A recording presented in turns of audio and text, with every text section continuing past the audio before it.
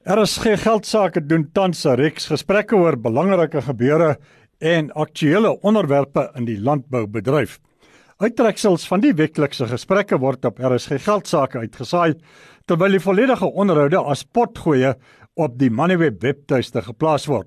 Die webtuiste dis www.moneyweb.co.za. Gaan klik op die radio sleutel. Vandag probeer ons vasstel waar die land tans staan met grondhervorming en swart ekonomiese bemagtiging in die landbousektor. Dit nadat 'n heel party verwarrende en selfs teenstrydige uitsprake die afgelope tyd gemaak is. Ons praat met Japie Grobler, voorsitter van die Agrisektor-eenheidsforum, beter bekend as ASUF. Goeiedag Japie. Dag Andries, lekker om met jou te gesels. Japie, verduidelik vir ons kortliks wie en wat is ASUF? ASUF is 'n eenheidsforum, gestig deur die 4 groot landbouunies in die land, AFASA en NAFO SA, TLE SA en Agri SA, natuurlik die 2 swart en die 2 wit landbouunies. En dan as dit kom by grondsake, dan het ons 'n verdere lid wat op die komitee vir grondsake dien, en dis nog al die landboubesighede in die land Agwis. So dis 'n oorkoepelende struktuur wat werklik uit sy pad uitgaan om eenheidsgedagtes te formuleer, kyk waar is die raakpunte en op die raakpunte te bou en dit dan te kan oordra aan die bevolking daar buite en aan die beleidsmakers, aan die regering van die dag. En spesifiek met die belangrike sake wat ons nou nodig is, soos besig is soos grond en herverdeling. Dan is dit baie belangrik dat ons kyk waar kan ons tog eenheidsstandpunte geformuleer kry en effektief oorgedra kry. Sou dit reg wees om die afleiding te maak dat julle in hoofsaak die kommersiële been van landbou verteenwoordig?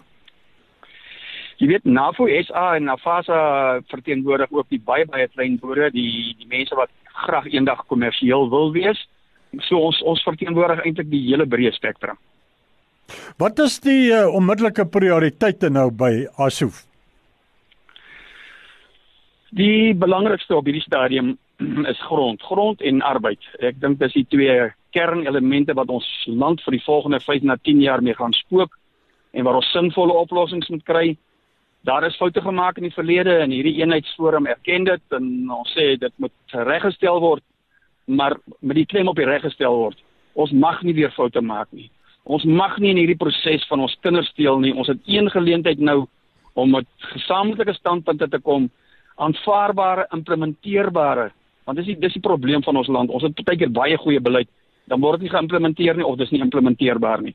Voorstelle wat deur die regering op afgeteken kan word, waardeur die banke in hierdie land kan gehelp finansier word, wat ons kan sê hier is 'n standpunt wat gaan seker maak dat grond op so 'n wyse herverdeel word dat die nuwe toetreders ook 'n guldige geleentheid gaan kry om eendag kommersiële boere te kan wees. Wat ons in staat gaan stel om steeds genoeg voedsel in hierdie land te produseer, dat ons 'n netto uitvoerder van voedsel kan bly. Wat ons in staat gaan stel om daardie verwagting wat in die nasionale ontwikkelingsplan vir ons daar gestel is om te sê ons moet 1 miljoen werksgeleenthede vestig. So vergesog as wat dit dalk mag klink. Maar kom ons doen dan die maksimum om deur wat ons doen, die maksimum werksgeleenthede in die landbou te behou en indien moontlik nog nuus te vestig. Japie, daar was die afgelope maande 'n magdom uitsprake oor waarheen die land met grondhervorming en swart ekonomiese bemagtiging in die landbousektor op pad is. Waar staan ons vandag? Andries, jy slaan die spyker op die kop en dis baie ontstellend. Selfs as jy met meneer Gwedimantash, wat nou die leier van die ANC is, gesels, en ons was by verskeie gesprekke, dan klink die uitsprake wat dan namens die ANC gemaak moet word, nie dieselfde as die van die regering nie.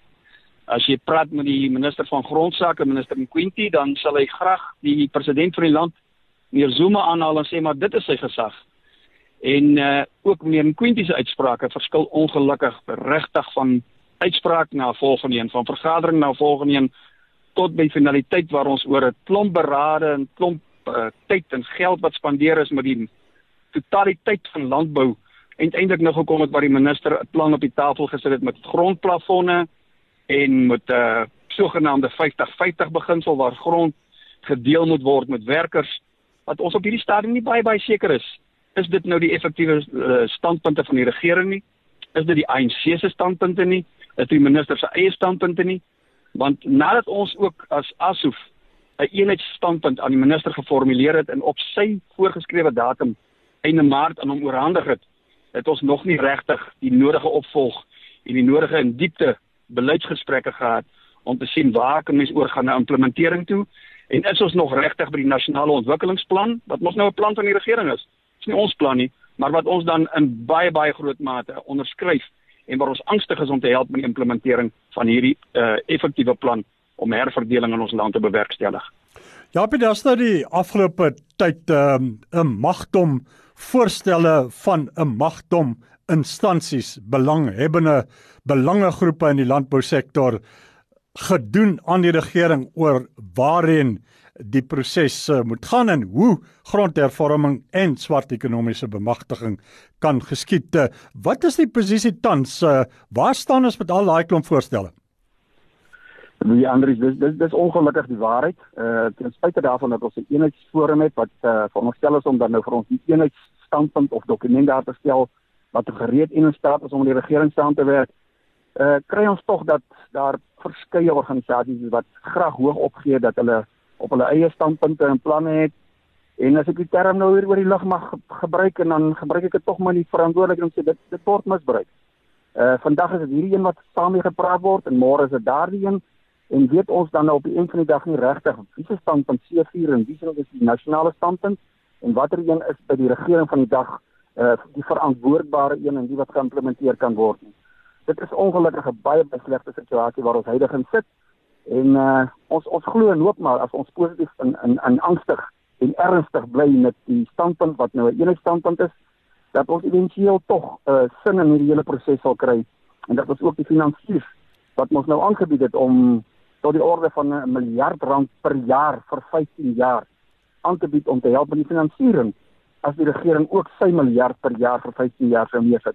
Dit sou meer as genoeg geld wees om hierdie herverdeling van grond in Suid-Afrika te finansier sodat dit ook op 'n basis van vrywilligheid kan geskied, op 'n basis waar mense gefinansier kan word, op 'n basis wat binne die grondwet is, op 'n basis wat werksgeleenthede kan skep, op 'n basis wat nuwe toetreders sou geleentheid stel om eventueel te ontwikkel tot kommersiële boere. En ons bly maar positief. Ons het nie weghardloop uit die land nie. Ons gaan hierdie land maak werk. Ons bly maar positief wat sin sal gee hier en dat ons sal aanhou om hierdie standpunte op die tafel te plaas. Maar jy het reg, ek sluit af weer te sê dit is jammer dat daar organisasies en strukture en eenhede en mense is wat opgee dat hulle die regte standpunte het wat nou nie 'n eenheidsstandpunt is nie en dat dit redelik algemeen misbruik word ook deur die politici van die dag. Japie, wat sou die volgende stap nou wees om rigting te gee aan die proses hiervandaan en wie moet daai roep maak? Ja, ons standpunt is op die tafel en die minister het nog nie teruggekom nie, so ek glo hy is dalk maar deur sy departement, jy weet dalk maar seker 'n klomp goed wat hulle eers moet afhandel, besig om te verwerk dit wat hy nou op die tafel gesit het, sien hoe sinvol dit is, sien of dit implementeerbaar is en glo ons dat ons binne die afsienbare tyd weer die sinvolle hervatting sal hê van ons gesprekke en dat ons sal kan begin met die distrikskomitees en implementeringsfases en waar ons steeds sal kan bly op die nasionale ontwikkelingsplan, die eenheidsaanvaarbare plan, dit wat regtig kan sin gee.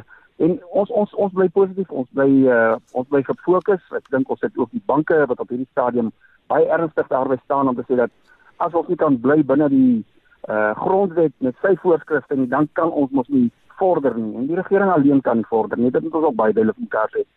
Een ding wat dan om iets af te kondig en is een ding om sommer maar te sê ja, ek wil dit doen, ek wil dat doen. Sonder die implementeerders, sonder die ekonomie, sonder die finansiers, sonder die huidige kommersiële boere kan dit nie gebeur nie. En sal ons ongelukkig dan nog 20 jaar later weer terugkyk en sê maar hier was 'n klomp planne gewees, maar dit is nie implementeerbaar nie. So Andries, nee, ons bly positief, ons bly opgewonde dat ons ten minste by mekaar is, ten minste sinvolle eenheidsstandpunte het en ons wag vir die regering van die dag op hierdie stadium om dan dit verder te neem met ons. Die hele land besef dat suksesvolle grondhervorming is van kardinale belang vir die toekoms van die land. Jou boodskap aan Suid-Afrikaners oor ASUF as 'n Agri-liggaam se benadering tot grondhervorming en swart ekonomiese bemagtiging in die landbousektor. My boodskap is eenvoudig. Ons moet slaag.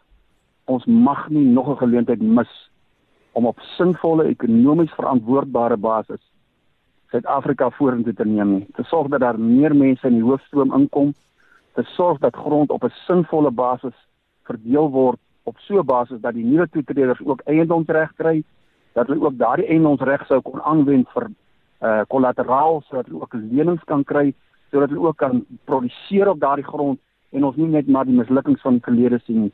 So eenvoudig, daar is nie nog 'n weë nie. Eenvoudig dat ons bly by hierdie totale aanslag waar ons die totaliteit van landbou gekry het om in te stem tot 'n plan waar ons hom kan implementeer, waar die finansiering by ons is, waar ons die goedgesindheid het van Jan Alleman en besef, hierdie moet gedoen word. Daar's nie omdraaikans nie, Andries.